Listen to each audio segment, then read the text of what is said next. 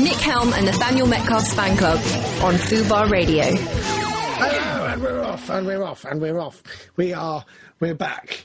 We're off? Yes, we are. Take 3. Is this take 3? Take 2.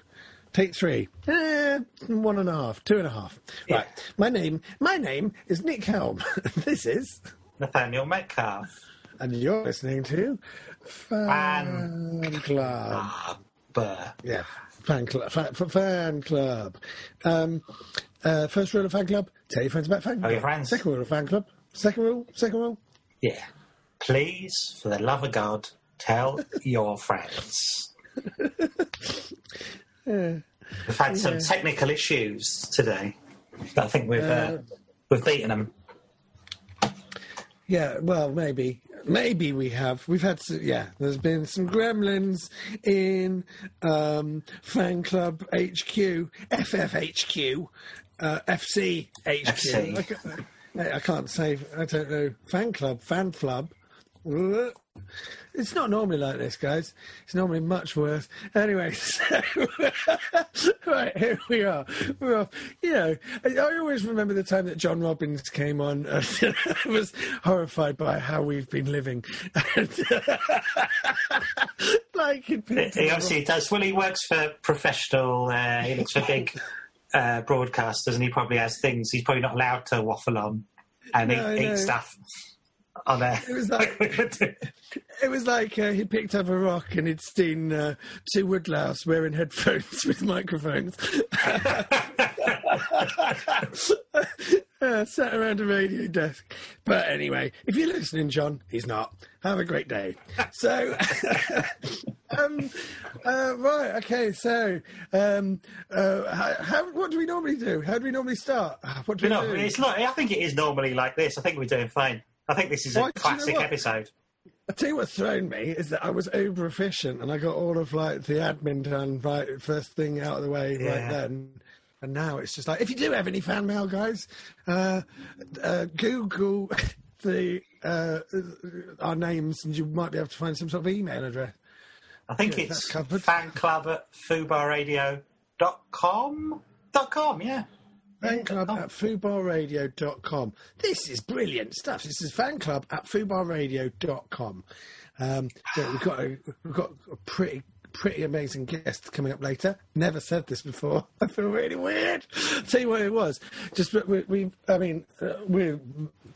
as punctual as fucking ever.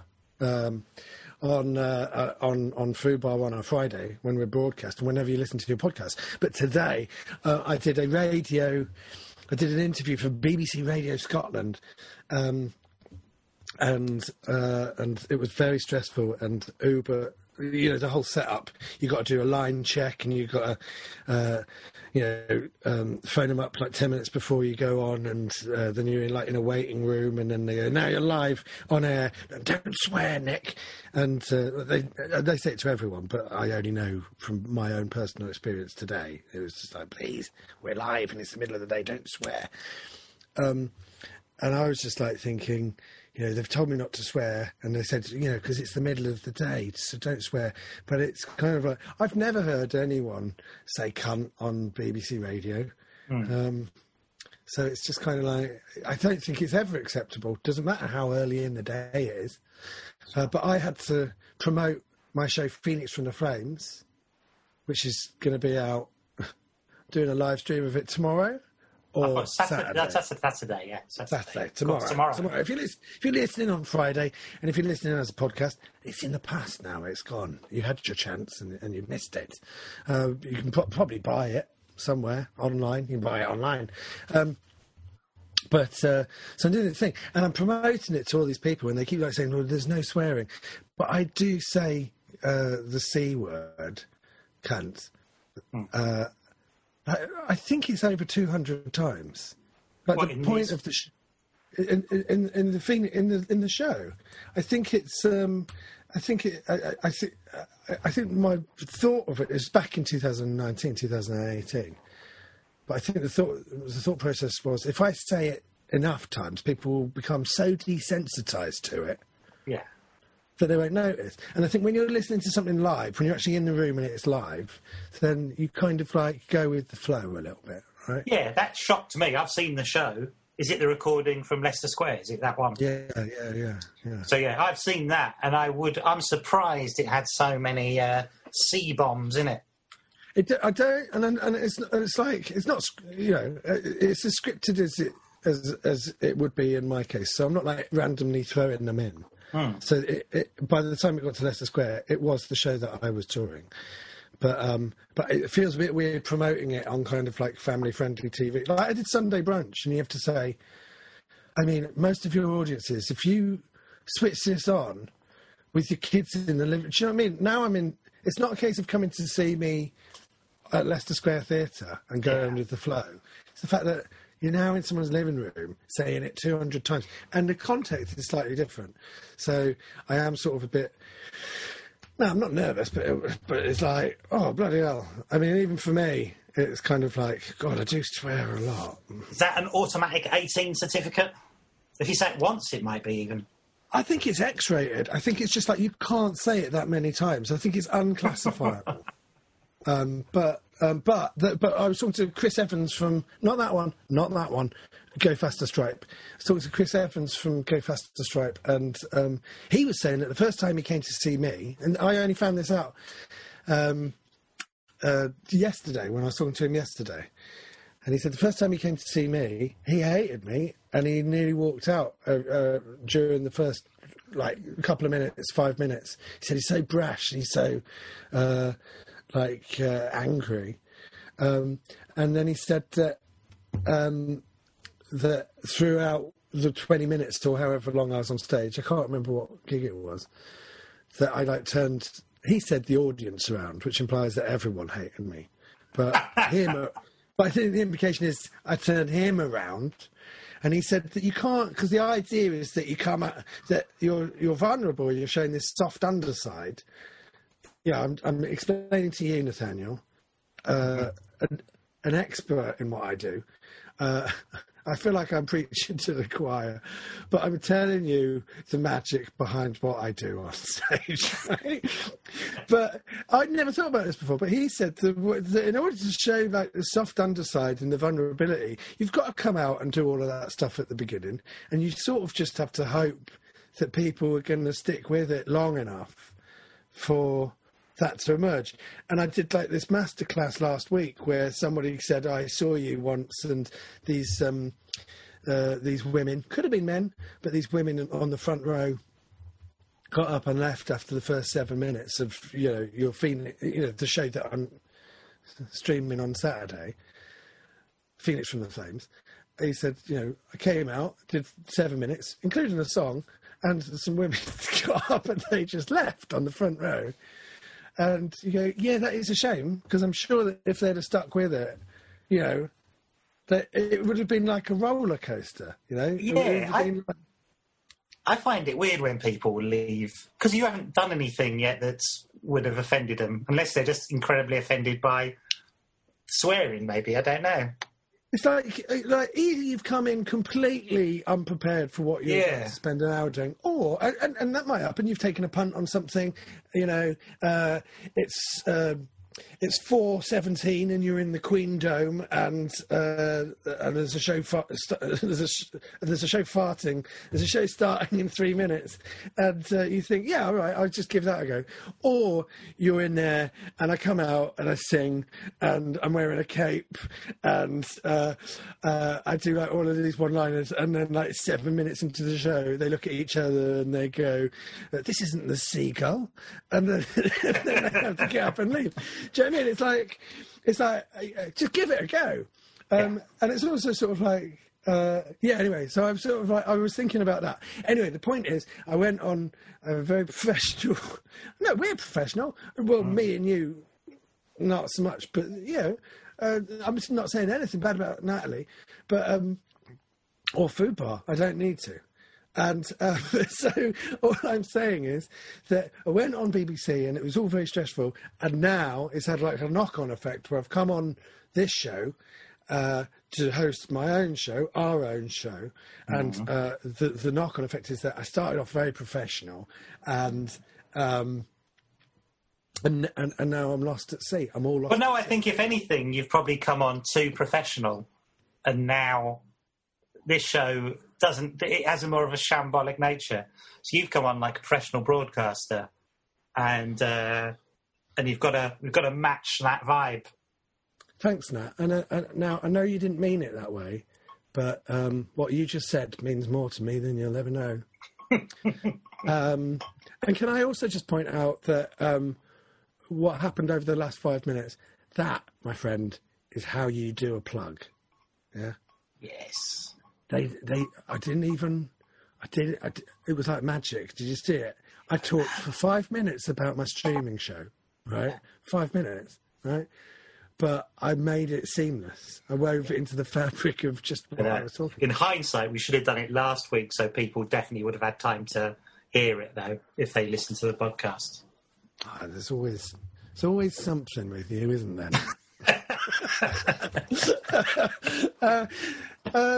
Can you?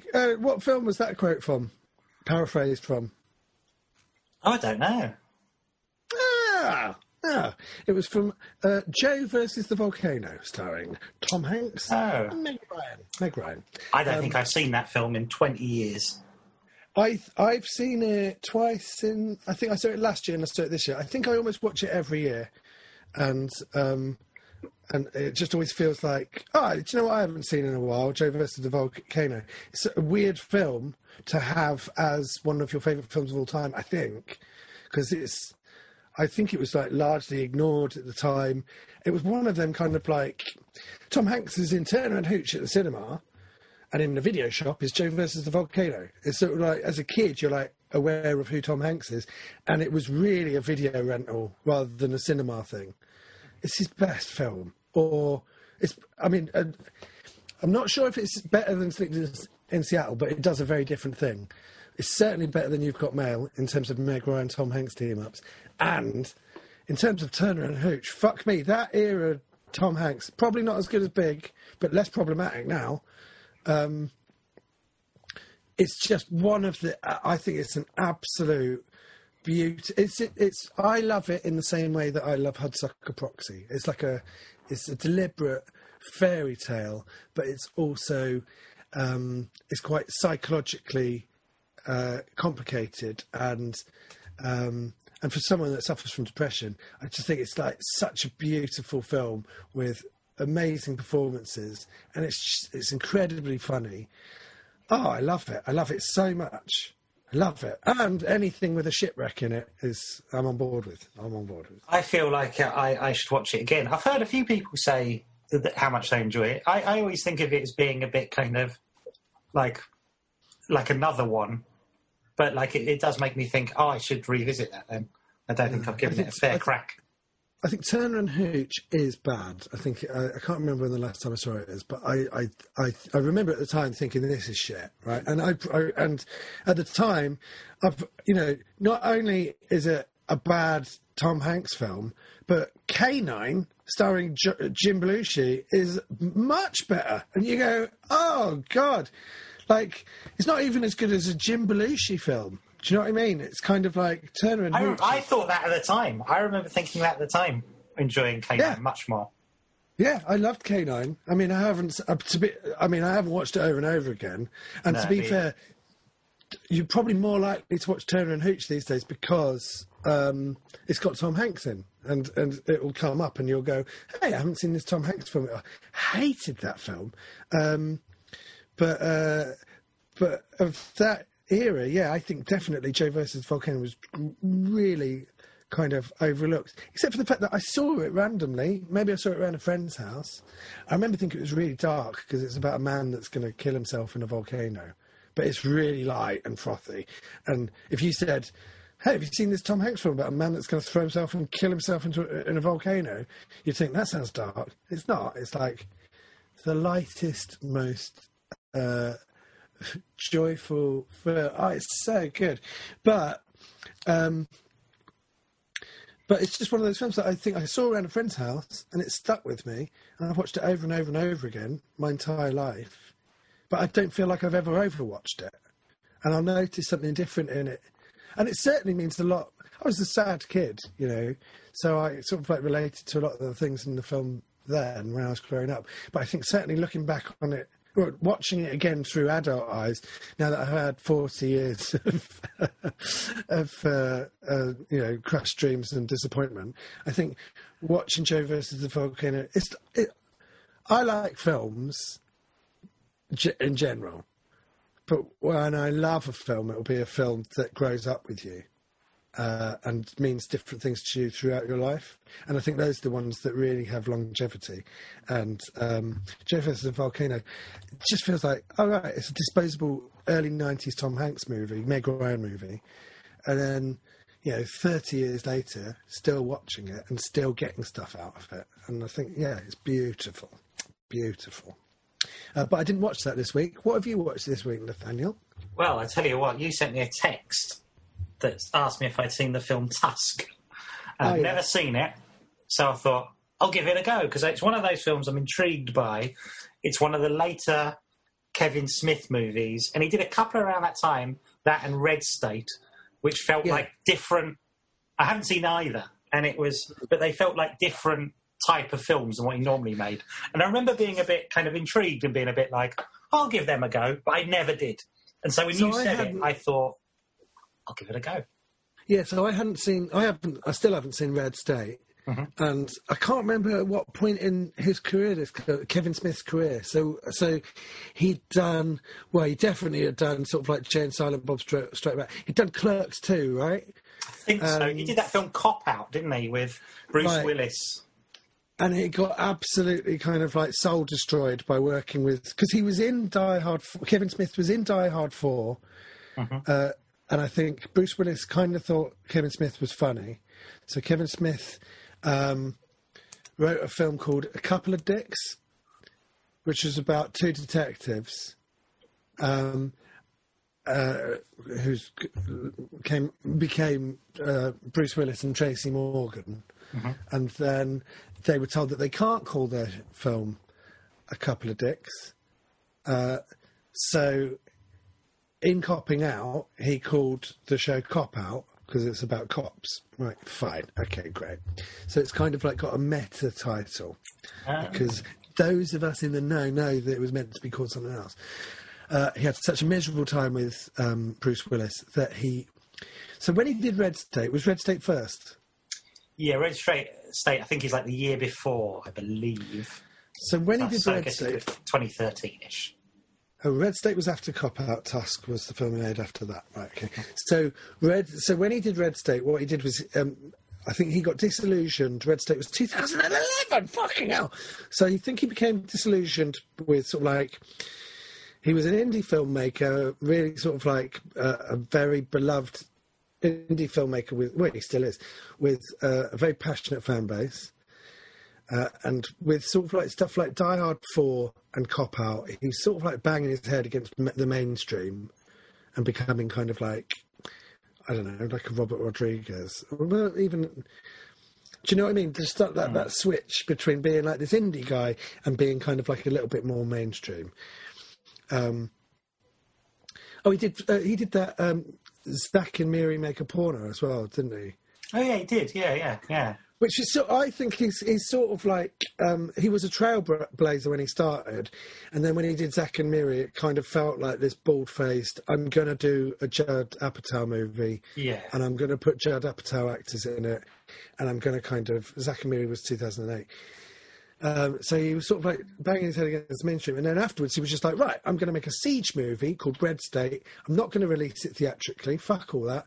And what I'm going to do is I'm going to do like a roadshow thing where everyone's going to buy a ticket for $80, $120, however much it was, and I'm going to basically take it town to town, and I'm going to do a Q&A afterwards, and I'm going to screen it for my fans only. Everyone was sort of like outraged it was as much as $80, but I think if you'd probably pay about $50, $60, however much, to see him do one of his audience with Kevin Smith anyway. So I kind of like see the justification. It's just that would you pay $80 to see Red State?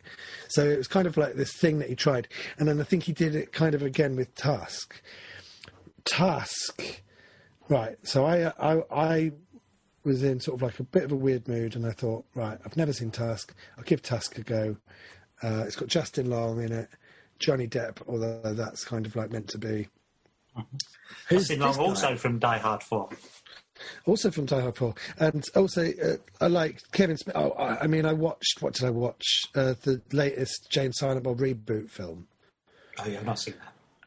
When you listen to, I mean, I did not think it was good. After Tusk was Yoga Hosers. So his daughter, I can't remember what his daughter's called, but his daughter has a cameo in Tusk, and then she's in Yoga Hosers, and then she goes on to be kind of like Harley. That's it, Harley Quinn Smith. She goes on to have kind of like, she plays Jason Moose's daughter in Jane and Silent Bob reboot. Didn't think much of Jane and Silent Bob reboot. Although it's nice that, you know, he did something. Well, I don't know. I mean, I was going to say it's nice he did something for the fans, but that seems to be like all he does now. But I watched a really interesting interview with him about making it, and his passion for the film in the interview was kind of like disproportionate from what you actually end up seeing. But he had this really lovely kind of like anecdote about how amazing Justin Long is, how he kind of like comes on set and transforms the entire environment, and he's so sort of like skilled and so quick thinking that he can improvise and he can do everything and he can do anything, and Justin Long is amazing. So he met him, I don't know when he met him, he was in Zack and Miri, I think, and they've worked together ever since. So he made this film Tusk, and I didn't know anything about Tusk going in other than it's like, sort of like a horror film about a guy that makes another guy into a walrus. And you go, that sounds weird. Don't know how it came about, don't know anything about it. And I watched it, and I watched it in two halves. I watched the first half, and I got to a point where I was just like, I'm not in the mood for this anymore. And then I thought, as I'm a completist, I watched the second half, and then I flipped on it, and I was just like, actually, I think that this film is it's either terrible or it's amazing. And then there's a bit on the closing credits which sort of explains where it comes about, and I think that sort of like deflates it a little bit. That's exactly what I thought. Yeah. Because I think if you'd have just left it like, what sort of fevered imagination would have come up with this? You go, that's incredible. But when you actually find out where it originated from, it's kind of a little bit like, for a start, you go, oh my God, that's a very clever way of doing it. And then you kind of like go, but it's sort of substance free, isn't it? It didn't come from anything. But anyway, so I saw this film. It's very rare that I've seen a film that you haven't seen. And I messaged you and said, have you seen this film? I just assumed that you must have. You haven't. What did you think? Kind of exactly the same as you, I think. I watched it. I'm kind of a bit... I think when I see him interviewed, I'm always struck by how much I like him interviewed. Mm-hmm. And then I also watched all those kind of movies when they were coming out, and I was never 100% on any of them. Like, I never really liked Clerks that much. I remember quite liking Mallrats and quite liking... That's it, I almost felt like there was always something a bit... Not quite... Almost a good film. But I keep seeing them with the expectation that... I almost felt like I liked them more than I ever liked them. So I'd almost like quite look forward to them as well. Like, oh, that's coming out. Oh, God, I'll go and see that. And I'd always be a bit disappointed by all of them. And then I think he sort of, in the meantime, become this sort of king geek kind of character. And I found that a bit tiresome and a bit like, I'm not really into that. But I like him, when I see him interviewed properly, I think he seems like a really kind of sweet person. And I warm to him. So I'd kind of stopped going to see his films. I hadn't seen Red State, hadn't seen Tusk. I think I'd seen maybe I'd seen Jay and Silent Bob Strike Back. I guess that's early 2000s. I think that's probably the last film of his I saw. So I hadn't seen any of these. And Tusk, going into it, it starts off much more... I was expecting it to be quite a straight horror film, but the first half hour isn't that... Oh, probably less than that, 20 minutes. Feels very Kevin Smith film. And the Justin Long character feels like... He's like a Kevin Smith avatar, right? Sure, but... I think that one of my biggest complaints about Kevin Smith, and I think what happened was he was a filmmaker, and then he started making a lot of money doing these audiences where then he became kind of like a Hollywood insider gossip guy who's kind of like, I'm one of you guys and I'm on the other side of the wall in Hollywood and I've gone through and I've had this experience with Tim Burton and I've written Superman Lives and all of this stuff has happened to me and now I'm coming back and I'm telling you all about it and it's crazy. And it's sort of like a fine line to what it's kind of like you're either one or the other, and so now he rather than become a filmmaker, he became kind of like the king geek that has the camera, and so he makes films, but it's kind of like it's like he didn't have a barrier between him and his audience, so it's just kind of like and I think increasingly he might have made films for that audience more than he was thinking about making a film for everyone.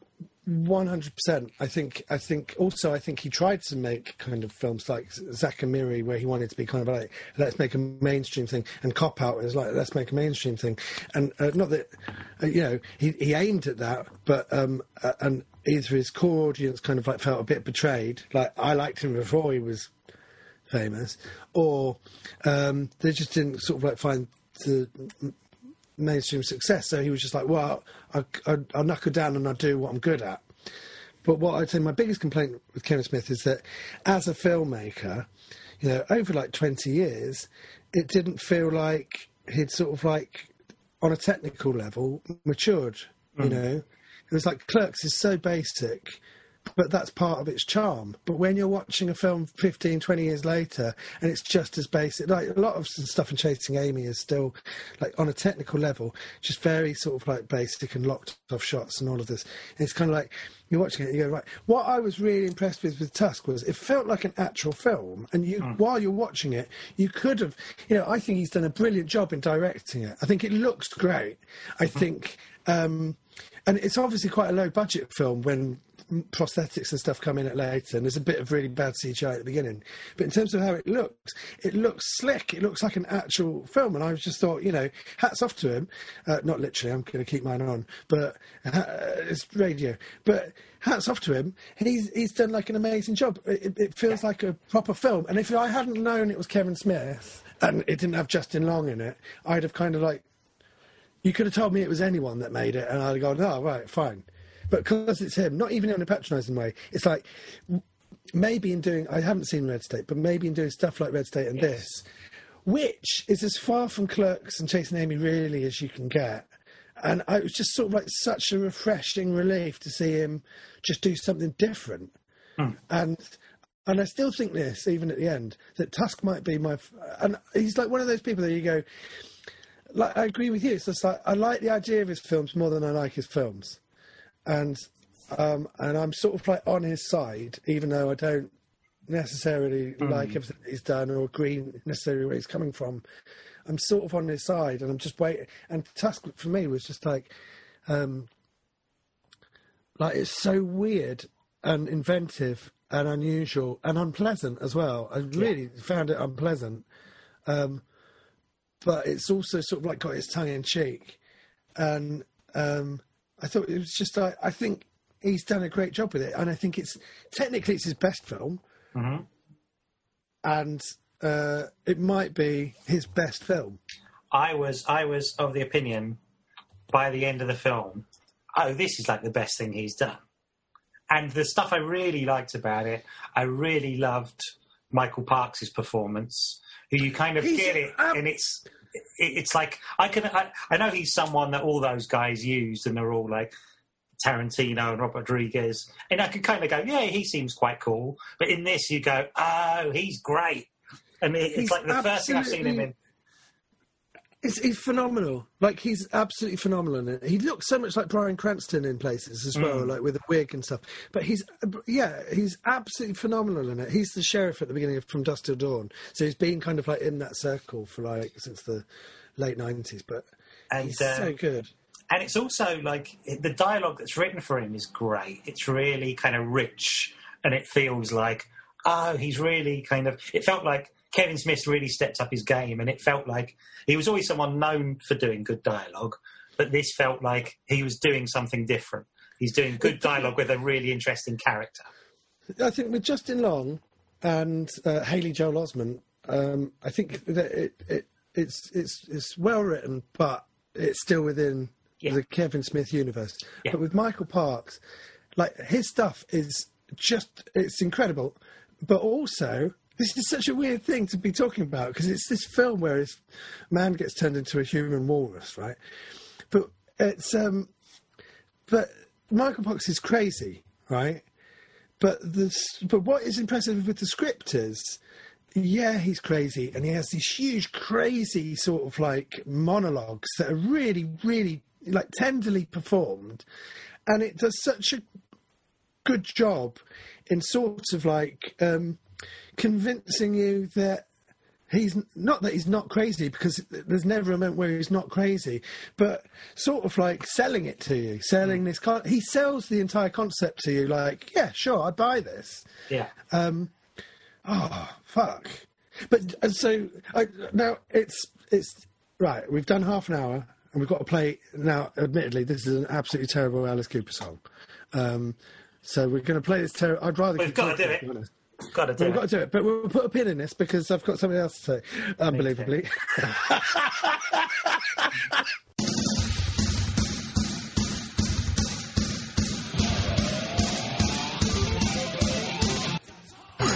Nick Helm and Nathaniel Metcalf's fan club on Fubar Radio. We're back. We're back. Are we back? We're back. Come on, we're back. Come on. Come bloody on. Right. So we're talking about the movie Task. I really, and I also really like Johnny Depp in it. At no point did I think it wasn't Johnny Depp. No, didn't know he was in it. Going in, but but he's wearing like prosthetics, and you're meant to be like, and he's got weird eyebrows on and things. He's got eyebrows and a moustache and a big fake nose, and he's doing a French accent or a Canadian French accent, and you're kind of like meant to go like, who's this as of yet unknown actor? And it's kind of like, well, it's Johnny Depp, isn't it? It looks exactly like Johnny Depp with a fake nose. And tonally, the film is shifting every sort of 10 minutes or so to being a different type of thing. Which I didn't mind. It works, yeah. I think that works because I think the walrus stuff is so deeply unpleasant, and Justin Long is such an unlikable character that having Johnny Depp turn up, you go, finally, there's someone that I can root for. That, it's not like this torture porn Saw kind of movie where there's this guy that gets, when Johnny Depp shows up, he kind of like saves it. But no, because the film isn't awful up until then. It's just deeply unpleasant. And then when Johnny Depp comes along, the tone shifts to much broader and quite comedic. And that actually takes a lot of the unpleasantness away, because then you just see it as like, this is a very dark comedy. And it kind of makes it palatable. But I enjoyed the journey that the sort of film takes you on, where you're kind of like, being dragged from one side to the other, and you kind of like don't know how it's all going to end up. Go on. I know, and I liked, it feels a bit like the Justin Long character feels like he's a sort of Kevin Smith avatar, and it made me think, is this like a bit of an apology? I wondered if he was like, he'd felt like he was a bit of an arsehole at one point in his career. Or something. I sort of wondered, like, is that because he's almost like he's doing penance for it or something? Well, I sort of had that sort of feeling. The thing that starts it all off, because there was this huge sort of like one of like the first viral internet things was in the 90s, and it was Star Wars Kid, and it was this kid that had filmed himself in like at school in like an empty drama studio, spinning a broom around. like pretending it's a lightsaber, and it went viral. And I guess lots of people. I mean, I don't know what happened to that guy, but so the film starts with kind of like something that's like a nod to that. Well, a nod to it's basically that, but it's called the Kill Bill Kid, and Justin Long is kind of like doing a podcast. I don't like. There's no point in kind of like explaining it. And in actual fact, what I liked about it was watching the film unfold before my eyes. What I will say is, over the end credits, basically you're spending the entire film going, what the fuck is this? This is the craziest film I've ever seen. And at the end credits, they sort of like go, ta-da, this is how we came up with it. And you kind of like go, oh, really? And it's disappointing. And what that reminded me of, right? Now, go with me. What that reminds me, right? Guess what that reminded me of? You know. I don't know. It reminded me of Hal Ashby's Being There. I've not seen it, Being There. Never ever seen it. You what? You've not seen Being There? Never seen Being There. Right, okay, I'd not seen it till this year, so that's not that crazy, right? No, but and our guest coming up, one of their favourite films is Harold and Maude, which is like, you know, when we were doing Uncle, Harold and Maude was always like a reference point, and then when you watch Rushmore, you go, oh, fucking hell, there's absolutely... I watched Rushmore. I haven't seen Rushmore. It's not one of my favourites. I like... Again, Royal Tenenbaums is like one of our next guest's favourite films, right? I don't know why I'm spoiling it for her. Or him. I'm terrible at this. I'm professional again. And the more I try and be professional, the less professional it comes across. So I just don't bother. Just stop trying, mate. Right? Like John Robbins is never going to come back. Fine. So when you Royal Tenenbaums, what in my all-time top 5, right? Rushmore is a really good film. I just don't love it. I don't connect to it on that emotional level that I connect to Royal Tenenbaums. When you rewatch Rushmore, you go, there's absolutely no way on fucking hell that Wes Anderson has not seen Harold and Maude. You just know. Right? I probably saw Harold and Maude for the first time about a decade ago, and it was a bit like, what? So watching it just feels like it's obviously such a touchstone for him that I was like, oh, God, I can't believe it.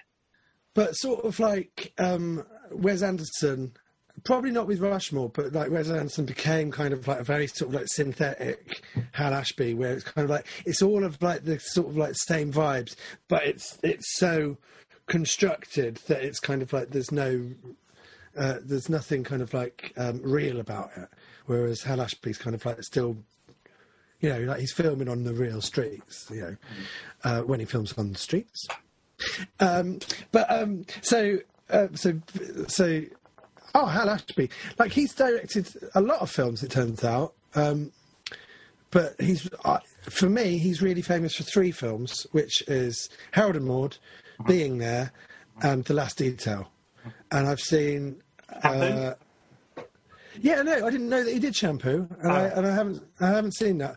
But I looked it up, and I was just like, I did not know that Hal Ashby had done Shampoo, right? Hands up. I get it. I'm discovering stuff along with everyone else. But what I would say is, Being There is this film, which is Peter Sellers. Now, Peter Sellers had a roller coaster career, and then towards the, so I didn't know that this happened, right?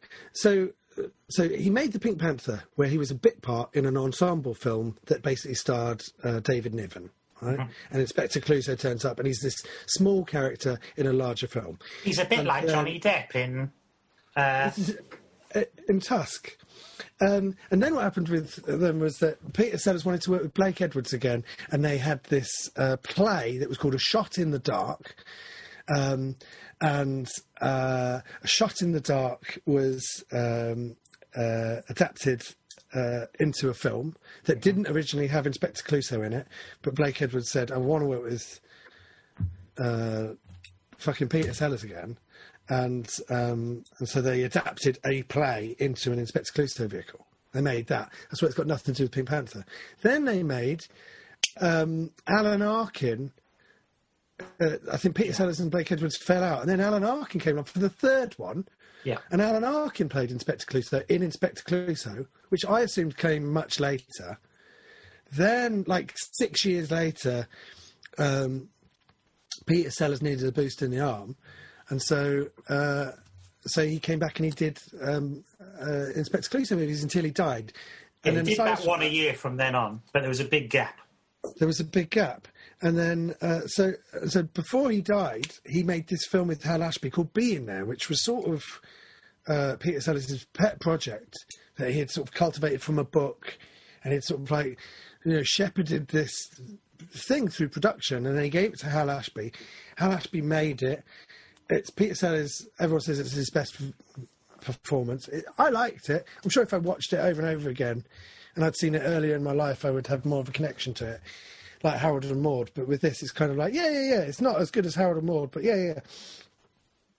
So he made this film, and it's Peter Sellers doing this very sort of like, he's basically, he's a guy, I think it's meant to be a lot broader than it comes across, because I didn't know it was a comedy until about halfway through. But it's Peter Sellers doing this sort of like, he's basically a guy who is a butler for this other guy, and the guy dies, and now he's sort of like, he spent his whole life looking after this guy in this mansion, and now he's got to live his own life, and he's an idiot, and the only thing he knows is stuff that he's learnt off the TV, and now he's like out in the real world, on the streets, like, interacting with people, and people think that he's a genius, but he's not. He's an idiot, right? That's what Being There is. And it's this amazing, charming performance, very detailed, very small, very kind of like refined. And then, there's a lot of, it's like a classic film, right? And then at the end, there's this Eddie Murphy style blooper reel, right?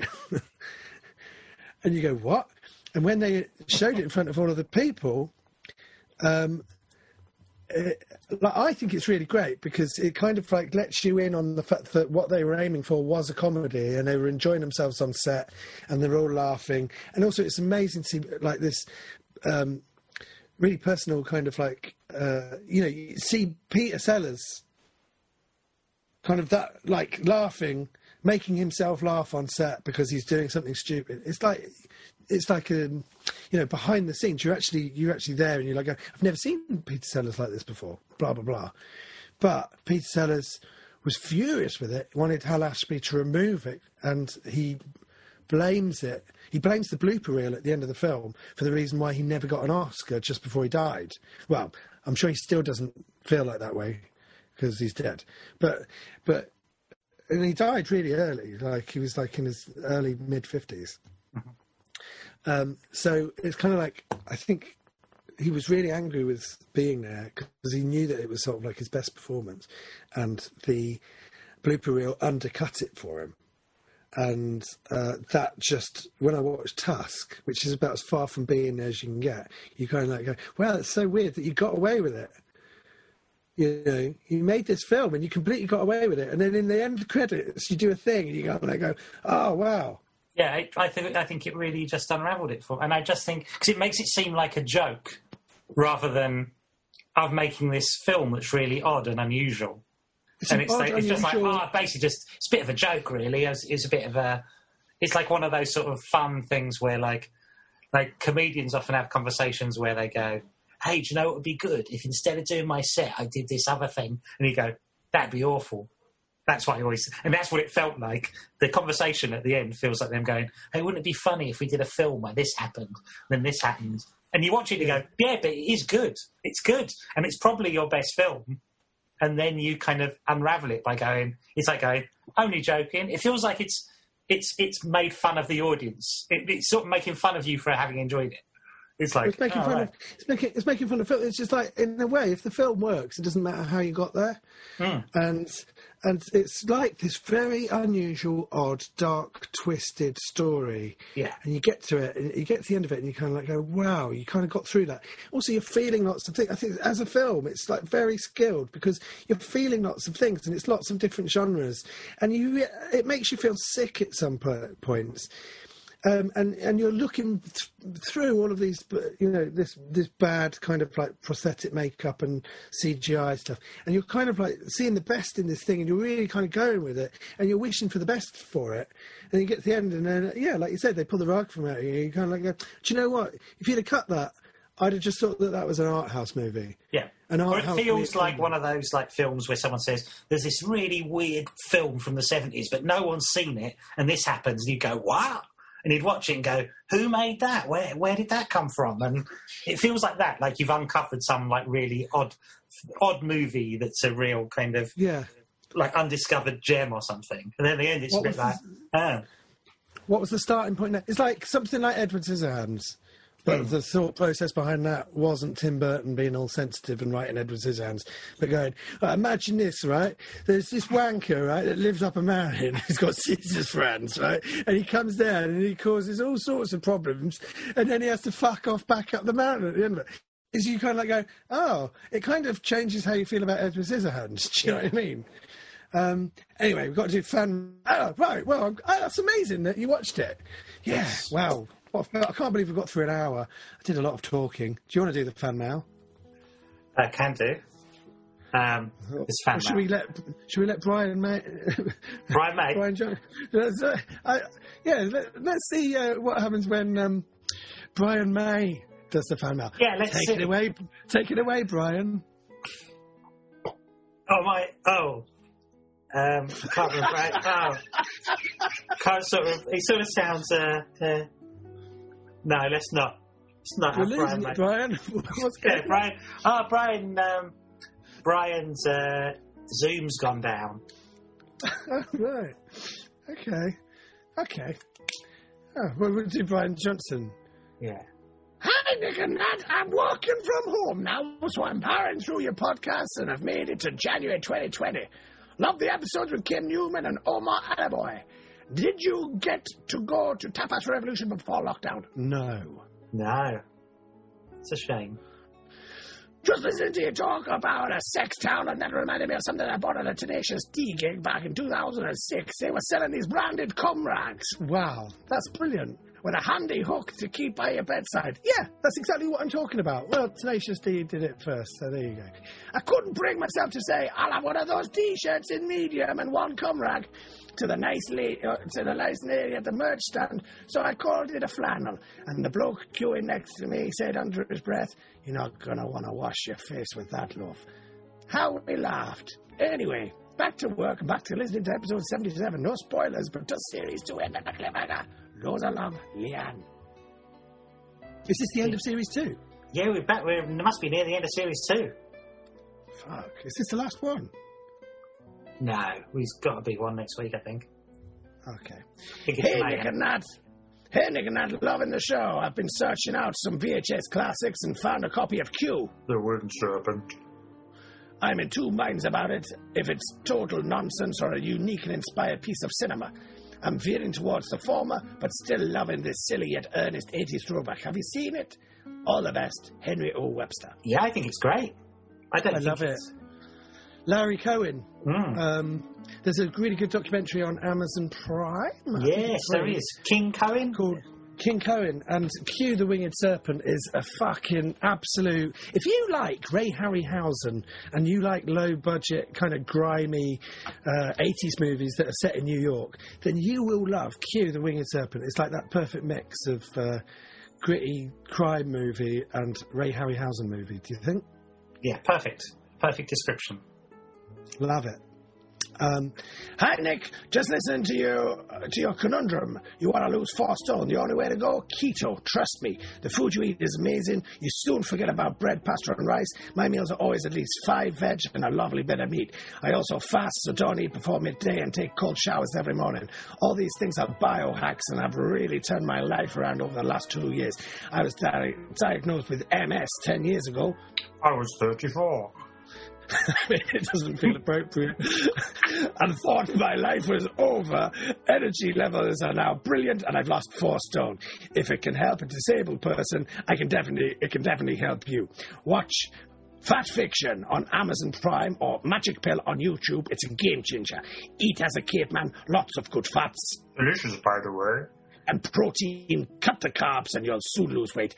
And I've not done any exercise. Limited mobility and hate the gym. Good luck, Morris.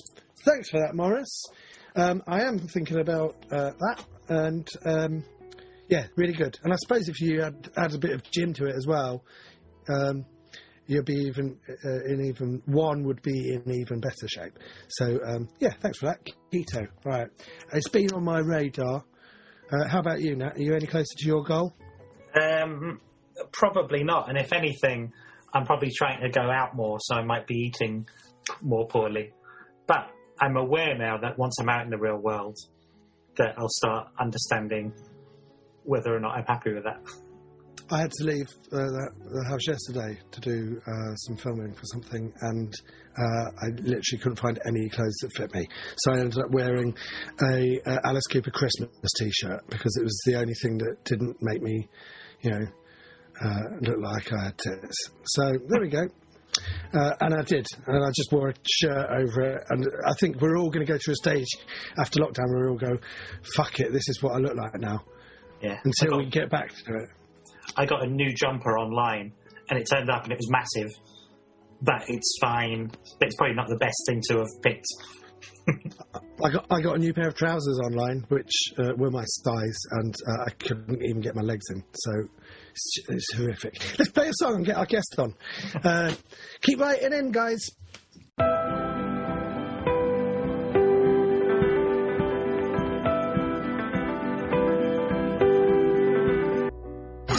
Nick Helm and Nathaniel Metcalf's fan club on Fubar Radio.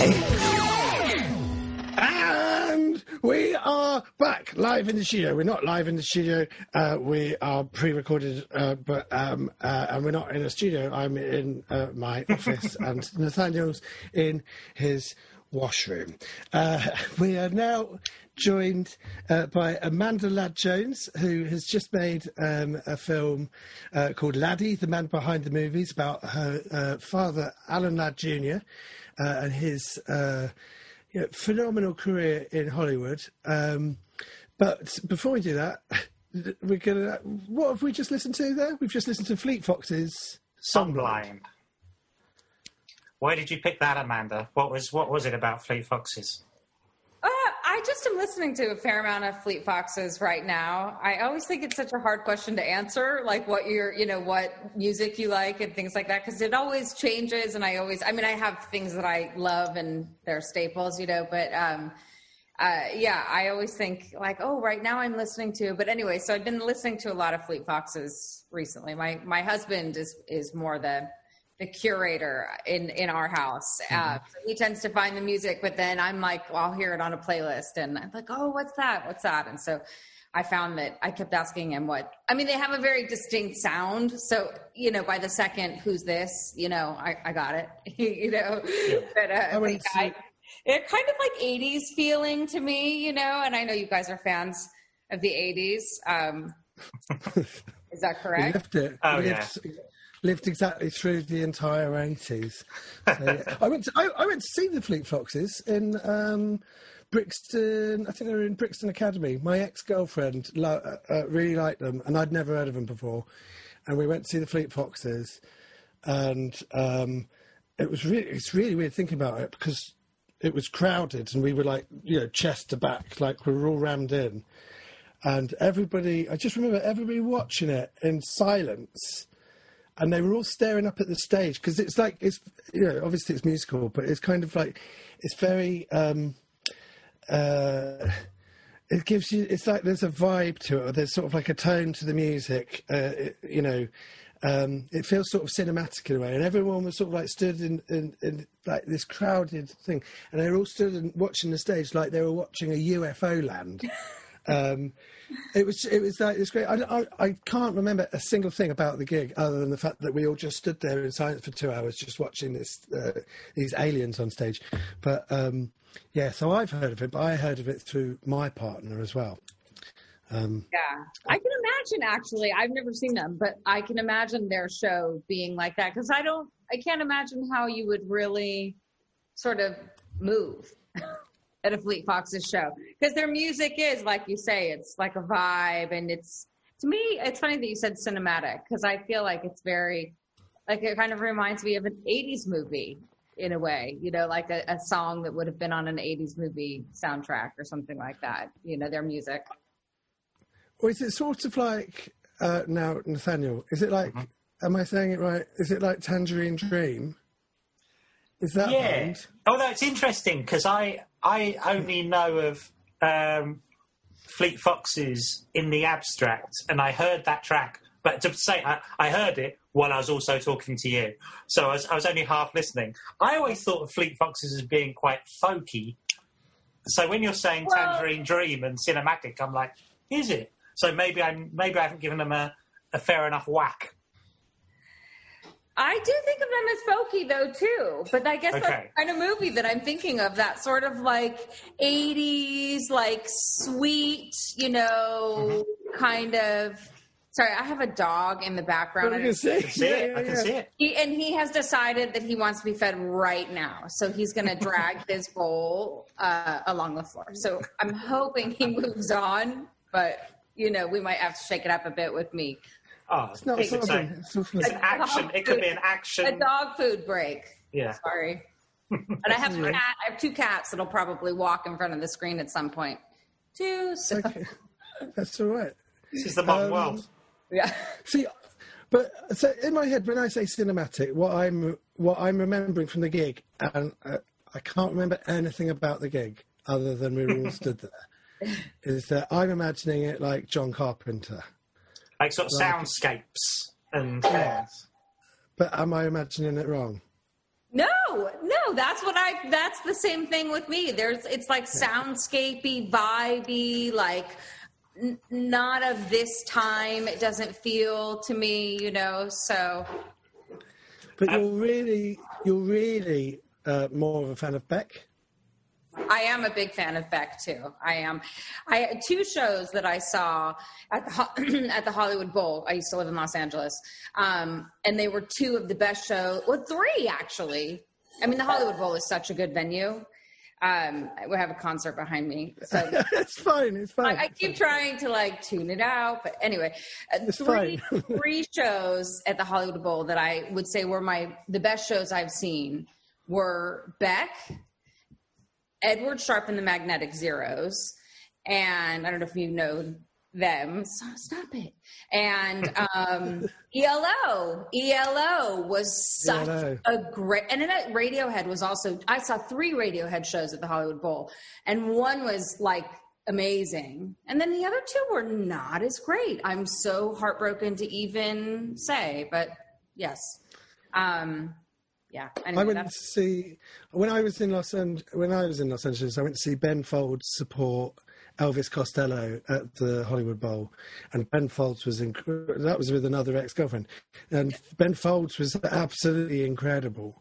And then Elvis Costello was one of the I don't want. It was one of the worst things I've ever seen. But I heard about him. My sister saw him at the Bowl too, and she said he was like bored, couldn't be bothered. You know, didn't put much energy into it. He did sort of like this experimental jazz odyssey thing, and it was like But Ben Folds was on before, and it's incredible. You used to live in Los Angeles. Where do you live now? In London. In London? Are you in London? Yeah, I'm in the Are you in London right now? Wow! Hello, I am. Hello, neighbour. Yeah, that's great. Right, so when you, so how long have you lived in London? Since August. I moved. So during the pandemic. How was that? How long had you lived in Los Angeles? For 19 years. Well, I grew up in Los Angeles, and then I lived in New York City for like 10 years or so. And then I moved back to Los Angeles with my husband, who's English. And we met here in London, but then he moved to New York. We got married there. And then we moved to Los Angeles, and we lived there for, just shy of 19 years, and then came here in August. Had you been to London before? I had, actually, when I was born here, so that there was that. But I don't remember that, unfortunately. But then my parents moved back to America when I was 6 weeks old. So, like I said, I don't remember that. But when I was in university, I came here to London and did a semester abroad at Regent's College in Regent's Park. And that was sort of indirectly how I ultimately met my husband. A friend of mine from that time became flatmates with my husband years later, and I met him through my friend from university here. So yeah, so I had spent, it was in 1994. I'm dating myself. I grew up in the 80s too. So I think I'm probably older than you. It seems like I'm older than everybody these days, but that's. I don't know. Yeah. Okay, good. Yeah. All right. It seems like everywhere. I mean, when was I the right age? I was like younger than everybody forever.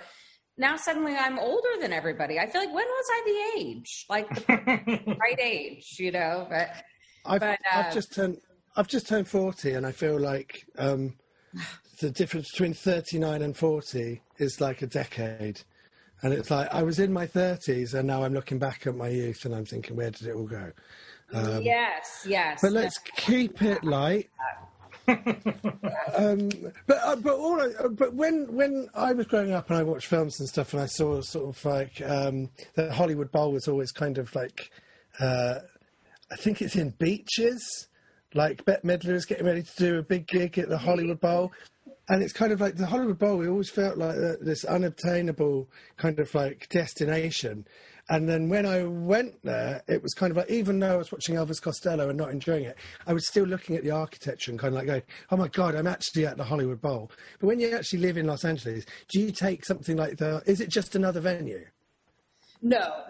Actually, I would think most people would actually say that the Hollywood Bowl is like a kind of otherworldly experience, because you're there. It only opens, Los Angeles is like the year-long hot weather, no seasons. However, the Hollywood Bowl actually does have a season. And so they open in, I think, May. They start having shows April or May, and then go to October. So there's sort of that excitement of like, oh, it's the new season of the Hollywood Bowl, and they publish the schedule. And I feel actually I have to jump back in and say one other show. I can't believe I forgot it, because this was the second to last show that I saw at the Hollywood Bowl a couple years ago, but was Vampire Weekend, which was also great. But, and then I saw The Who, which was weird and uncomfortable. I love The Who, but it was weird. It's like when I saw because it's so geriatric, you know what I mean? Sure. Sure. I love classic rock and I love that music, but that's not how I envision those rock stars, So then you go to this show and it's just a different energy, I mean, most of the people in the audience are, older. Anyway, whatever, I digress. But yes, so the Hollywood Bowl, so they have seasons, so they publish their schedule. And so then everybody's like, oh, hey, did you see, you want to go to this show? Do you want to go to that show? And you kind of get your tickets in advance. Or then sometimes you can, just hop on, I don't know if you have that here, Craigslist or whatever, but like a, posting board and find some tickets for a show that's happening that night. And they also have, which is really cool, which is a favorite movie. There's a cat that's about to walk in front of the screen, just to give you, or two. They do movies, and they'll have the LA Philharmonic play the score live. So that's really cool. And you can imagine John Williams movies are amazing with the Philharmonic playing the live score while you're sitting there. But one thing we did, my husband and daughter and I did, was we went and saw E.T.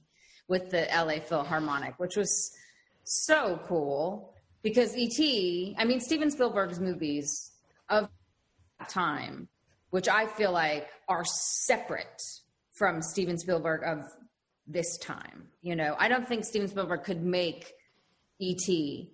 or Poltergeist, even though he didn't direct Poltergeist, but, it was a... Sure. Yeah. Or Close Encounters, these real like Americana, slice of life, kind of middle-class family, not small-ish town or whatever, like that kind of thing. But E.T. being one that, obviously I watched when I was a young kid and loved and actually saw at a premiere at the Cinerama Dome, which sadly now, here's a little LA. It's like somehow we've gone into a whole LA history thing, but I'll let you know this may be of relevance. Iconic landmarks. The Cinerama Dome, that theater in Hollywood, is closing, sadly. That was just, I just found that out, that's a pandemic casualty, but that's closing. Wow. Anyway, so that's where I saw E.T. for the first time when I was young. And then I saw it many, many, many times in between, but then saw it again at the Hollywood Bowl with the Live Orchestra.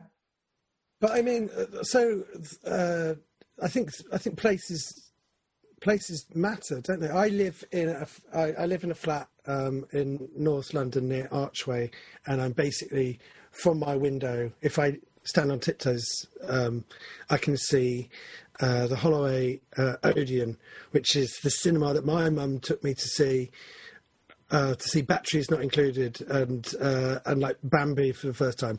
And it's kind of like, I'm not saying that I moved to be close to the cinema that I grew up going to, but I've lived all over the country, and I've kind of like gravitated towards a place that gives me a lot of comfort. And they've just redone it as kind of like this posh cinema, and it's kind of like they were just about finishing it before the pandemic, and it's kind of like you're there, digging your fingernails in, thinking, is it gonna survive? Is it still gonna? I mean, they've just spent all this money on it, and you can't go to it, and it's kind of like, so yeah, you do have like these attachments. It's not just the film that you watch when you're growing up, but it's like the place that you saw it, Yes, exactly. You remember certain films, you remember where you saw it.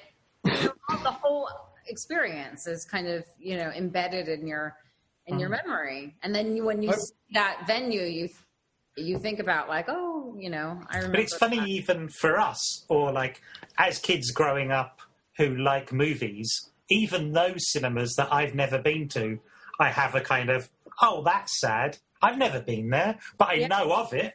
Yeah. And I know, we know of cinemas that are in Los Angeles because of the Oscars, or we know Mann's Chinese Theatre from premieres. And so like even things like places like that are quite, I don't have any personal memories of them. I've never been, but we still associate them with the movies, and so they have a romanticism to them. Exactly. And you picture all those sort of old photographs. I used quite a few in the film of people lined up in front of the old Cinerama Dome or the old, Mann's Chinese Theater, which I think was Grumman's at the time, Anyway, so yeah, that's that. Well, it's interesting. Go on, Nat. I was just going to say that it was interesting, music choices that you had Radiohead and you had Fleet Foxes. And we're talking about soundscapes, and it feels that that's the music you're into is also quite cinematic. So you have this sort of very cinematic perspective or a filter, it seems, of how you receive things. And we also asked you to come up with some of your favourite movies to talk about.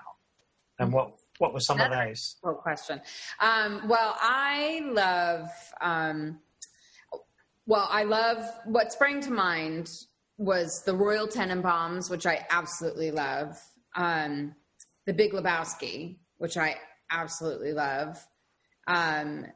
Then Harold and Maude, which is, I don't know if you guys know it. We've literally just been talking. Well, we weren't necessarily talking about Harold and Maude before you came on, but we were talking about being there. And within the last 2 weeks, I've seen The Last Detail, but I've grown up. I mean, it's crazy. Within the last 2 weeks, I've seen The Big Lebowski. Within the last 6 months, I've seen Royal Tenenbaums, which is in my top 5 films of all time. And then I've been watching all of Hal Ashby, or some of Hal Ashby's other films. So we've got the same taste in films, basically. So I was so excited to have you on. I watched The Big Lebowski about a week ago. Did you? That's so, it's so good. It just does not. It never lessens. It's as great every time. I mean, there's like a few times where I'm like, yes, this is so great, this movie, So yeah. Anyway, I love The Big Lebowski, but I think I watched it about 4 times before I actually followed the plot. It wasn't even that. I wasn't that bothered by it. And it was it's only on about the 4th occasion you go, it all ties up. I'd never even thought to follow the plot or think of it like a mystery. Right. It just was like involved with the characters. Because the characters are so good. John Goodman is so good. I mean, and of course Jeff Bridges is so good, but he's sort of like, the straight man. Yeah, exactly. And and then there's, Steve Buscemi, John Turturro. It's so good. It's Julianne Moore. It's so good. It's a very, right, so much to talk about. But it's one of those things that like you watch it and then it rewards you with repeat viewings. I remember me and my best friend from uni we'd stopped talking to each other, but we grew up watching it on VHS and then DVD, and then but me and my friend weren't talking to each other, and then we went to a screening of The Big Lebowski, and we'd grown up together watching it on like tiny little screens, not even big flat screens, and I just remember we were both in the cinema, and there's the bit when the landlord is doing his dance presentation. But like we weren't talking to each other, but we were sat next to each other at the cinema, and as soon as he comes out, we both point at the screen and we both shout out "crash mat," because there's a blue crash mat that he uses to do a forward roll on that we'd neither of us had ever noticed before on a small screen. And it's like there's just these bits where every time you watch it, the film gets better. All of the characters are richer. Like the plot makes more sense. It's an incredible film. It's such a good one, yeah. At the end of it, I always wish that there was about 8 films with those characters solving a mystery. You just sort of go like, I wish there was just another one, or you could just kind of keep it going. That's the thing. That's exactly right, what you were saying about not really following the plot, because I didn't follow the plot, I don't think, initially really either, because you're just so intrigued by the characters, and they're so funny, and the performances are so great. But, yeah. Yeah, but would you say that The Big Lebowski, because you've lived there, would you say that The Big Lebowski was sort of like a particularly like an LA movie? Yes. Yeah, totally.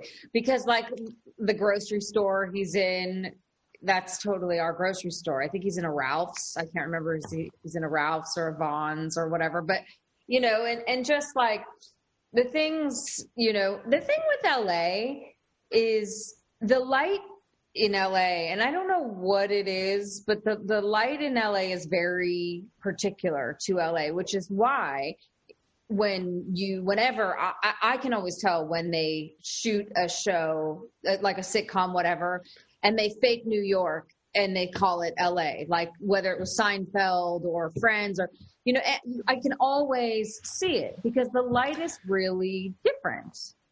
Yeah, like when they film in Toronto and they say it's New York. It's New York, and you can tell because it feels like, oh no, this is Canada, right? Yeah, exactly. And I think that LA in particular, and I don't know what it is, but I don't know if it's like the smog layer or what, but in particular, the light of LA is this very like. I don't even know how to describe it, but I can always, so The Big Lebowski had that LA lighting, look, exterior lighting. And then like the things like the grocery store and the architecture from Jeffrey Lebowski's big giant house, which you see, to like, the dude's apartment, and how in those little like bungalows, those little kind of, So yeah, it's very LA, and all the kind of accents, the bowling alley. Yeah, it's very LA. And I went to high school actually right near the bowling alley that they shot in. So that in particular, like when they're in the parking lot, I've had many a Friday, Saturday night in the parking lot there. I always get very excited. I always get very excited when I see films set in London, and I can kind of like go, "Oh, I've been there," and I know that bit. And yeah. But if the Big Lebowski is Los Angeles, then Royal Tenenbaums, even though it's kind of like in a fictionalized New York, is like a very New Yorky movie. Totally. It's totally New York. The Y, because I lived in New York too, and that movie feels very New York, although it's more like Brooklyn rather than Manhattan. But like. Everybody has a Y near them, like the 92nd Street Y is where they film, and the public transportation and the look of the streets there, it's the lighting there. And yeah, that movie is so great. And I don't know if you've ever watched the special features, but the special features for it are incredible because they show like Wes Anderson's brother, I think it was his brother, did all the storyboards for it and like all these sort of like concept, drawings that are exactly what the sets looked like. And so there's little, it's just so incredible, actually. Yeah, I've watched that a number of times. I think it's a beautiful film, and I feel like it's like when you see Bottle Rocket and then Rushmore and then Royal Tenenbaums, it's sort of like you can see what he was heading towards, and then and they were all with Owen Wilson as well. And then when he did Life Aquatic, which Owen Wilson didn't write, it's kind of like you go, this is. I don't love Life Aquatic as much as I love Royal Tenenbaums, and it's kind of like he hit like a breaking point where everything kind of came together with Royal Tenenbaums, where you just go, you look at all of his films and you go, this is peak Wes Anderson, Absolutely. I would totally agree. And I would actually, that's a good point that you make. And I would say that I wonder, and I've only just thought of this now, and this may be a controversial thing because people love him, but I'm not the biggest fan of Noah Baumbach. I hate to say it. I want to love his movies, like when they're sort of trailed and like the copy on them, I'm always like, oh, I want to see this. I can't wait to see this. And I'm always left sort of just a little unsatisfied, or whatever. And I think that Noah Baumbach wrote some of those later movies with us. Well, he partnered up with Wes Anderson on Life Aquatic. That was like the turning point. I think that with Royal Tenenbaums, it is out of those three, Bottle Rocket, Rushmore, and that is the one that hits me the most emotionally. And anything. Well, you've just made a film about it, but anything to do with dads just absolutely hits me right in the heart. And I cry every single time at Royal Tenenbaums.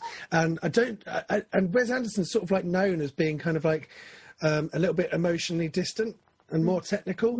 Yeah. And he just absolutely nails it with Tenenbaums. I think it's incredible. Mm-hmm. So good. Oh my gosh, it's so good. It's giving me chills. That end when they walk out of the cemetery, so good. The whole thing. And I got like that. It really resonated with me, that movie, because of the father issue and the difficulty in that relationship between Ben Stiller and his dad. And, anyway, it's good. I never thought about the tie-in here, but yes, it was fit. So your dad is Alan Ladd Jr., and you've made this movie about him, and the way the sort of like the documentary starts is kind of like by sort of framing it as like Alan Ladd Jr. is like the most famous Hollywood producer that you've never heard of, and it's sort of like he's sort of responsible for Star Wars, and you're asking all of these Star Wars fans, who's Alan Ladd Jr., and they're dressed up as minor Star Wars characters, and there's a whole list of them that can't put his name to a face. So talk us about a little bit about why you made the film and how it came about. Well, that was actually one of the reasons, because I found that, as I sort of was working in the film industry myself and meeting people, there were a lot of people more of my generation rather than his generation. His generation, people knew who he was, obviously, but people that were sort of in my age group a lot of them didn't know who he was, yet they would tell you their favorite movies were, Star Wars, Blade Runner, Alien, like all these movies that he had been involved with. I mean, I would often say to people, like, if it got brought up and I would say his name or something they didn't know, and I'd say, well, like, do you know the tree? And I would go, do, do, do. Because it was like the Digital Ladd Company tree, like, do, do, do. People were like, oh, yeah, I know the tree. I love the tree, So I would say, well, but then a lot of the time people knew the tree, but didn't know the name of the company. They just knew the tree. Yeah. That's all they needed to do. Who cared about the bottom part? It was the tree, and that was enough. Enough said. So I would say, like, the tree, and then people would say, like, oh yeah, I love the yeah, okay, I know who that is. And then I would say, because I don't generally talk too much about it. I generally give people the context that they're looking for and try to move on from there. But then sometimes, like, when people say, oh, like, what has he done? And I'm like, well, he was president of 20th Century Fox in the 70s. And people are like, oh my gosh. And I say, he was the guy that greenlit Star Wars, and then, then the tree and various other things. So anyway, but I think, getting back to the genesis of this whole discussion, is that I think because he wasn't on the red carpet or trying to get any attention or like next to George Lucas in the interviews or anything. That's never been his style. Like he had it written into his contract at each job that he took that he didn't do press because he was so uncomfortable. And I remember actually one time, the one and only time he did press was he agreed to do an interview for Entertainment Tonight with Mel Brooks when they were making Spaceballs. And I'm sure because Mel Brooks is a close friend of my dad's, he just, managed to convince him. So, and I remember they did it at our house. I don't know why. So I happened to be there for it. And I remember when they started up, my dad, as soon as they started up, but my dad took his coffee cup and they put because at first they dropped this boom right in front, and he was like, no way, I can't. He's very, very shy. So he was like, I can't, no way. There's no way I'm doing this. So then they said, okay, well, how about if we just kind of just put this tiny little mic, and they put a tiny little mic on his tea saucer. And so as soon as the interview started, he took his saucer and turned it upside down over the mic. I mean, there was no liquid in it, but yeah. And so it was like this really terrible audio feed, and it was, back pre-digital days. But he says after the fact that he knew that they wouldn't be able to use much of it. Right. That's really interesting. That Mel spoke, because Mel would be very articulate and, would speak clearly, and there would be no issues with him. But my dad felt like if he did that, then they would not use his stuff as much. It's interesting as well that his dad was an actor and a performer and a movie star, to have someone who sort of shies away from the limelight. And it's also interesting that when I was watching the film, and I think, God, I really get invested in films like this and the kind of era of it. And a really interesting companion piece, I guess, is the Robert Evans film, which you think, but he's the opposite. He's a showman. Exactly. So he's going out there and saying, I'm Robert Evans. I did, exactly. And he's almost acting like a star producer. Completely. Whereas your dad is the opposite. He's in the background, but he's probably having just as many successes, or probably more so. And it's really interesting because that time now, it feels like such a creative time in Hollywood. And your dad's often kind of very respectful, and he's very much about creative people. So his job is to say yes to creative people. Exactly. And that's how he sees it. So that's why, yes, he's shy. So definitely that was a major component. But he also is genuinely of the belief that it's not his spotlight to take. He didn't do it. He'll be the first person to say, I didn't make the movie. I just like the idea. And I gave them the funds to do it. I gave them the green light, but he's not there, which Bob Evans is like, it should have been, Bob Evans, Chinatown, not Roman. Oh, come on. How does Roman Polanski feel about that? But that's the opposite of my dad. My dad is the one who, who says just he'll always say, I just thought he was really talented, or she was really talented, or I just liked the idea, and I thought it was a movie I'd like to see, never, I'm just amazing and I have this magic touch and I just know, So, but it's sort of, he had sort of a less is more sort of approach to how he dealt with. I really like there's the Mel Gibson interview where Mel Gibson says, I'd like to direct it, and just in the gap your dad said, I have no problem with that. And then the conversation continued. But that's like the decision that is, yeah, right, Mel Gibson is now going to begin his career as a director, like an Oscar-winning director. And it's kind of like he was responsible for that. But he didn't sort of like showboat it, No, that's his thing.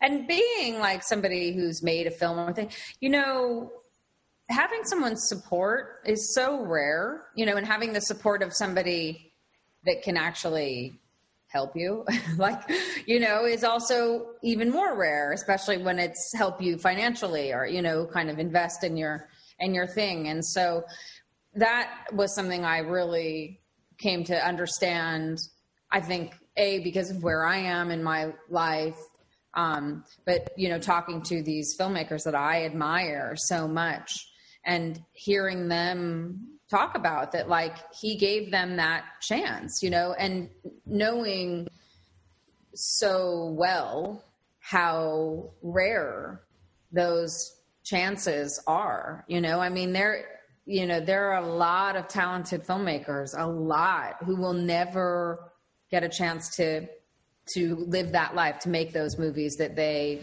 dream of, or,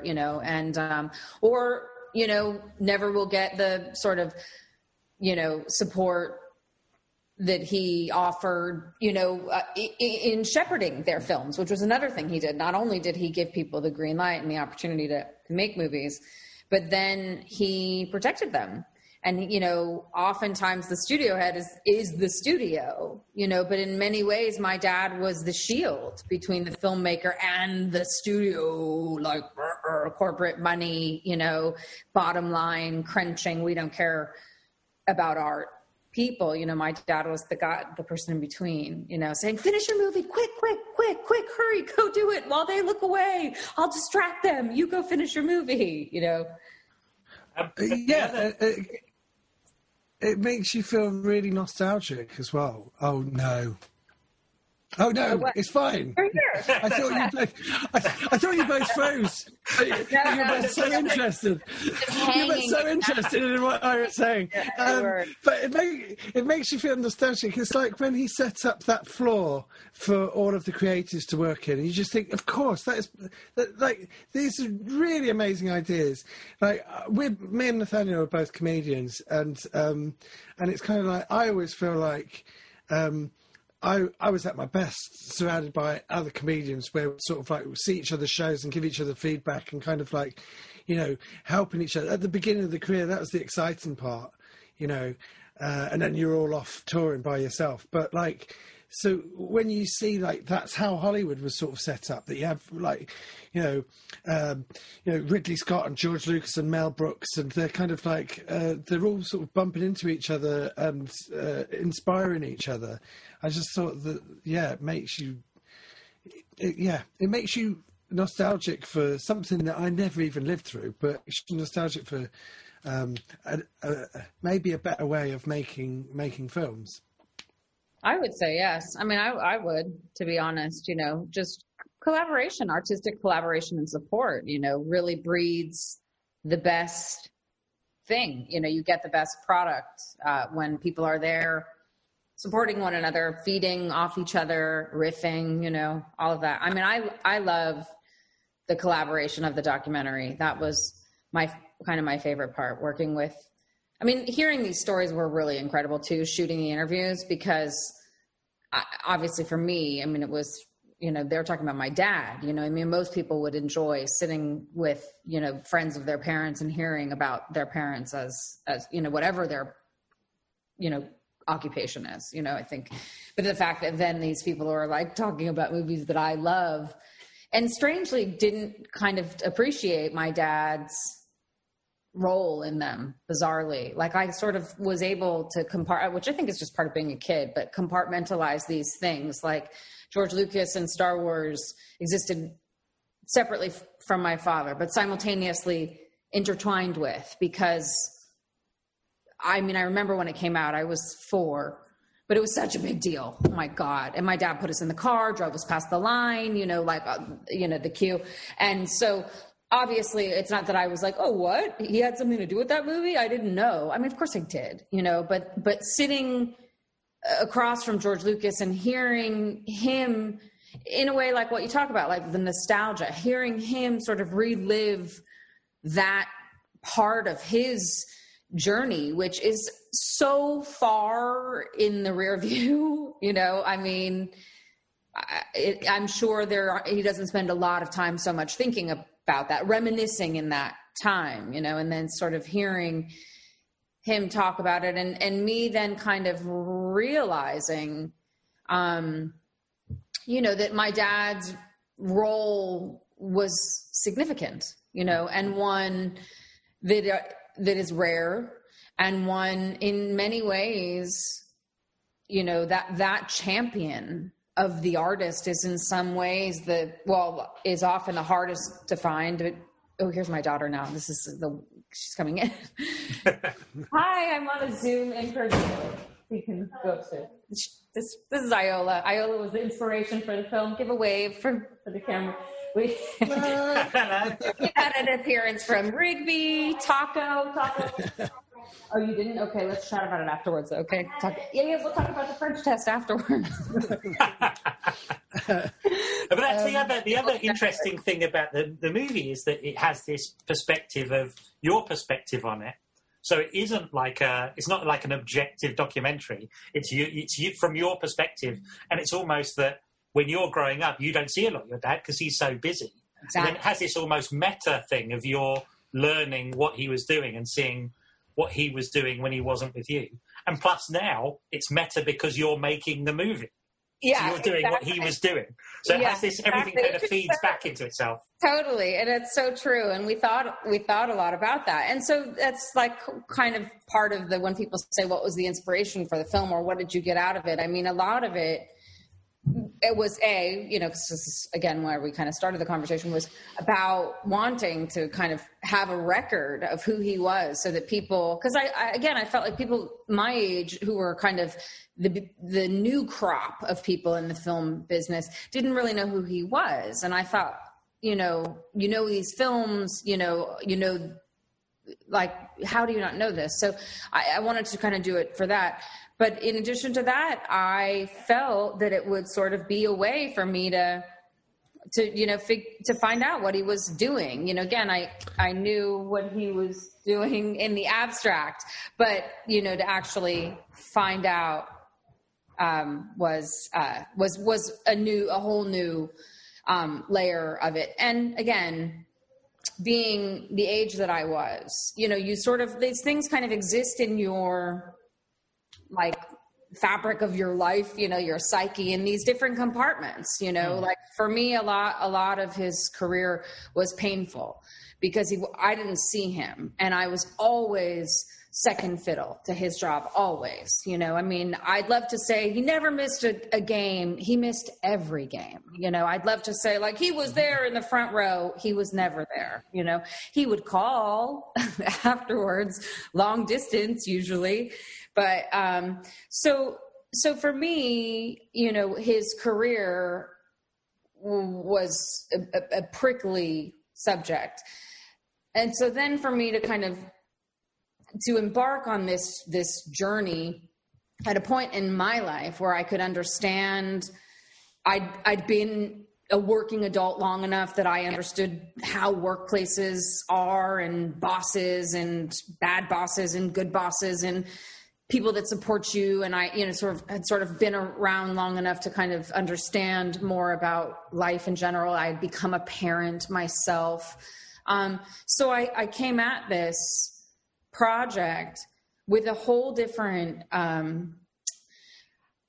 this is so corny, but like emotional toolbox than I had when I lived this life, and so in many ways it was like I could have saved a lot of money on therapy if I had just made this movie. But it's interesting that you say that, but all these movies, as we're talking, we're probably similar ages, is that we also grew up with those movies. So these movies were also happening at that time You know, I remember when all these movies came out. But also, and you can't understate it. It's that George Lucas tried to get Star Wars made for years, and then to get a green light to make the film. It's like he saw the potential. Your dad, he saw the potential in this film. He greenlit this film. This film got made. Every single film, regardless of how big or small it was influenced in some way by Star Wars after that moment. Like, he changed the face of cinema, you know, just by greenlighting this film that was struggling to get off the ground. I mean, it's crazy when you think about the impact, the positive impact that your dad had on films, you know? Yeah. I mean, it's true. That's the thing. And that's why I felt even more like he deserved a documentary, because I just thought, you know, it was worth putting on record what he had done, because there's things that people take for granted, you know, and they think, oh, it's always been this way, but it wasn't always that way, not necessarily. And now in some ways it's swung back in another not so great directions, but hopefully, you know, it seems to be, in my study of film, especially in this making of this movie, but there seems, I mean, who knows now with streaming changed everything, Netflix, et cetera, but like there seems to be this kind of handing back, like almost decade to decade in a way, you know, handing back, like right now I would say the studios could control the artists. I mean, I think that's why a lot of movies are kind of crappy, you know, because they're like, well, let's cast so-and-so because he plays well in Asia. And let's cast so-and-so because she's, you know, a big hit in, you know, Europe. And this person grossed this much, you know, and oh, so what? They've never been in a movie like this, but that's fine because they're, you know, they made whatever, you know, and it's just this kind of, you know, patchwork of things that are, you know, not necessarily. And how many people follow them on Instagram and Twitter and all of this stuff? Kind of like, exactly. It feels... Exactly. But you think that's a pendulum situation? Crazy because... What? And I was just going to say... But it's sort of crazy because... Oh, God. No, I was just saying, but you think there'll be a time when creatives are coming back? Is that what you were about to say? I do. Okay. I think it's a little bit of both right now. I do think right now there is an opportunity for it because of digital filmmaking. Because people can make a movie. Like, I could never have made this documentary because I made this documentary on my own and funded it like through a crowdsourcing Kickstarter campaign. And, you know, so I didn't have any like real backing. I could never have done that, you know, 15 years earlier, you know, pre-digital cameras and, you know, editing in your house and things like that. So I think that the opportunities, and especially with, you know, whatever, graphic software, all kinds of things. There's opportunities now, I think, for people to create things that with no money. But it's still, it doesn't matter. At the same time, you can create it, but then there's the next step of like, how do you get that out there? You know, because that's... Yeah. Well, that's the thing. I mean, it's kind of like everyone's got the ability to make stuff now, you know, even just on your phone. But how do you get anyone to see it? And that's kind of like the next step of the struggle. But you mean you made this film, you self-financed it, and you made it with like very little money, but then you still had access to, you know, Ridley Scott, Mel Brooks, George Lucas, you know, Mel Gibson. So how did that all come about? Were they all sort of like, you know, surely they were like falling over each other to sort of talk about your dad? Well, a couple of things. Number one is that one of the producers on the film is a woman named Natasha Klebansky, and she used to work, when we, like the first year or so that we started on the film, she was still working there, but hasn't for a long time, but she used to work for the Ladd Company for my dad. And so she had a Natasha at the Ladd Company email address. And so when she left the job, I went to my dad and asked him to please keep it valid, because what we would do is we would email these people from her email address, and they would see at the Ladd Company as the, you know, the place that it was coming from, and be more likely not to just trash it. And so then, you know, I was kind of amazed actually at like, you know, again, I think if it had come from my email address, it probably wouldn't have gotten passed, because it's not like I was sending it to them directly, you know, like I was sending it to their assistant or whatever.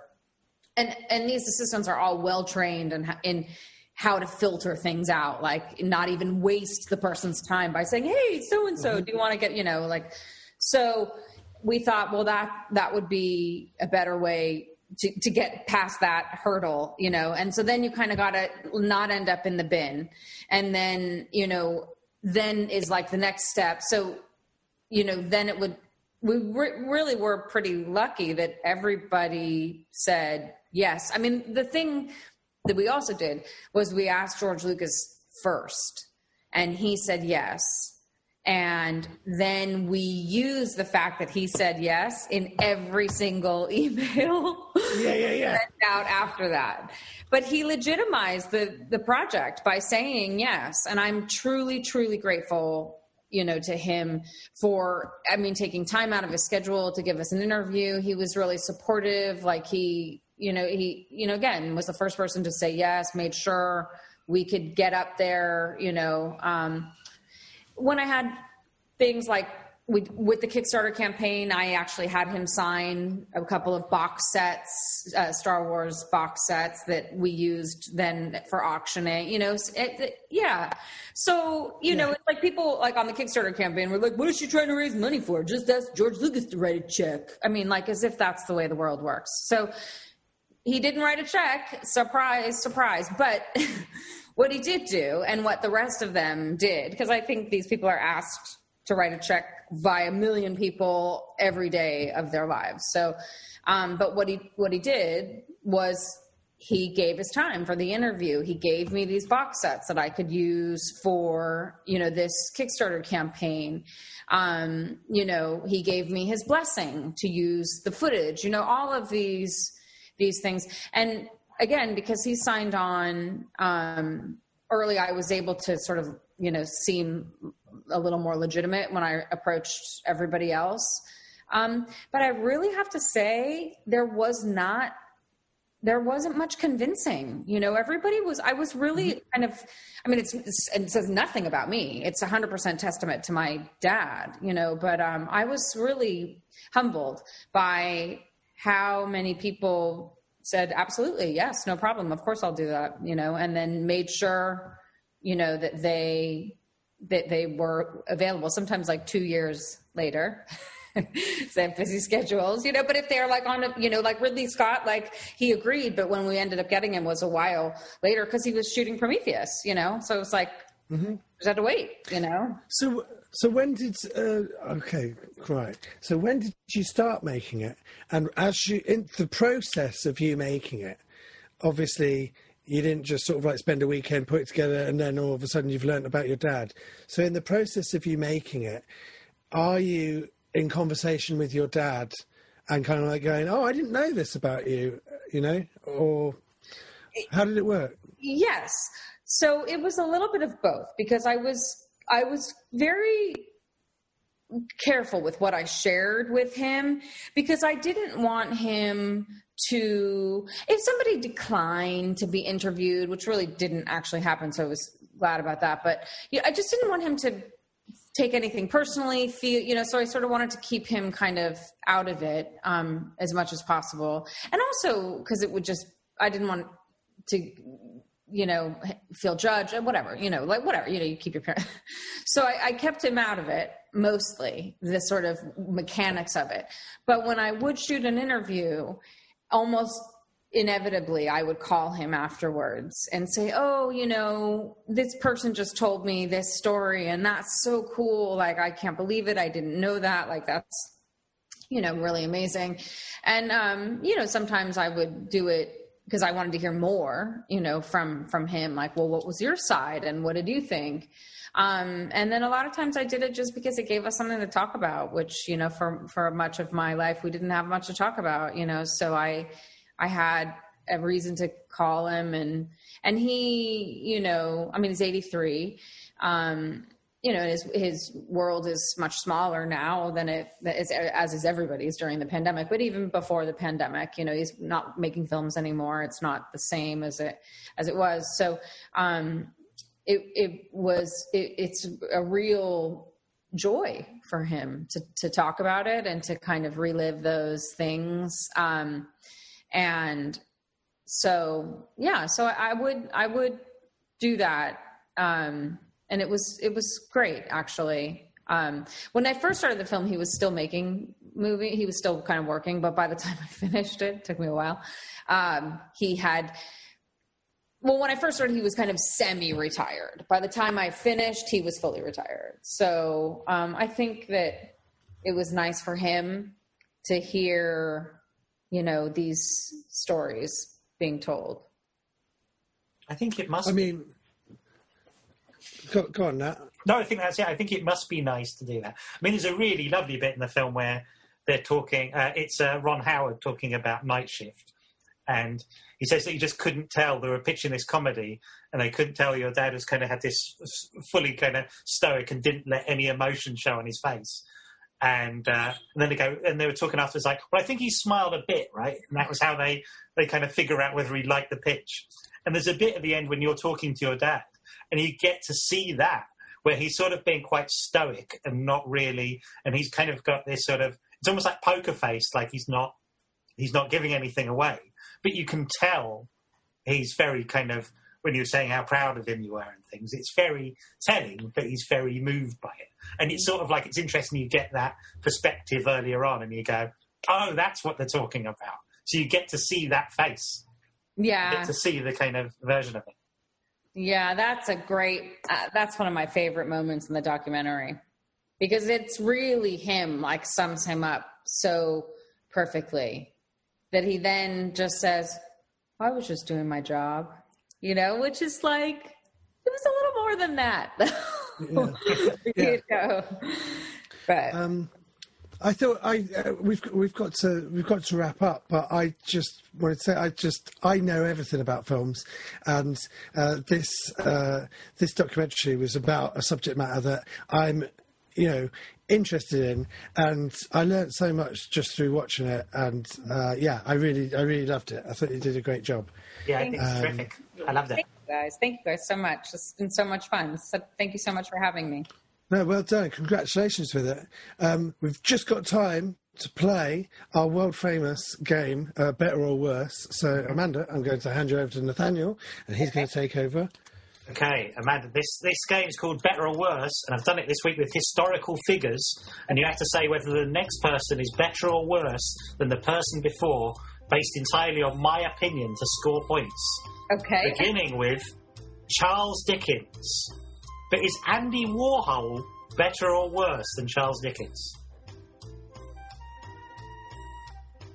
It's my opinion. That's your opinion. Better? Worse. I was going to say that. Well, you should stuck with it. Maybe you didn't, Amanda. That was my first, but I thought, you know what? This is a trick question. No, there's no tricks. Okay. You've got to be David Bowie. You've got to be instinctive about this, Amanda. Come on, let's go. Okay.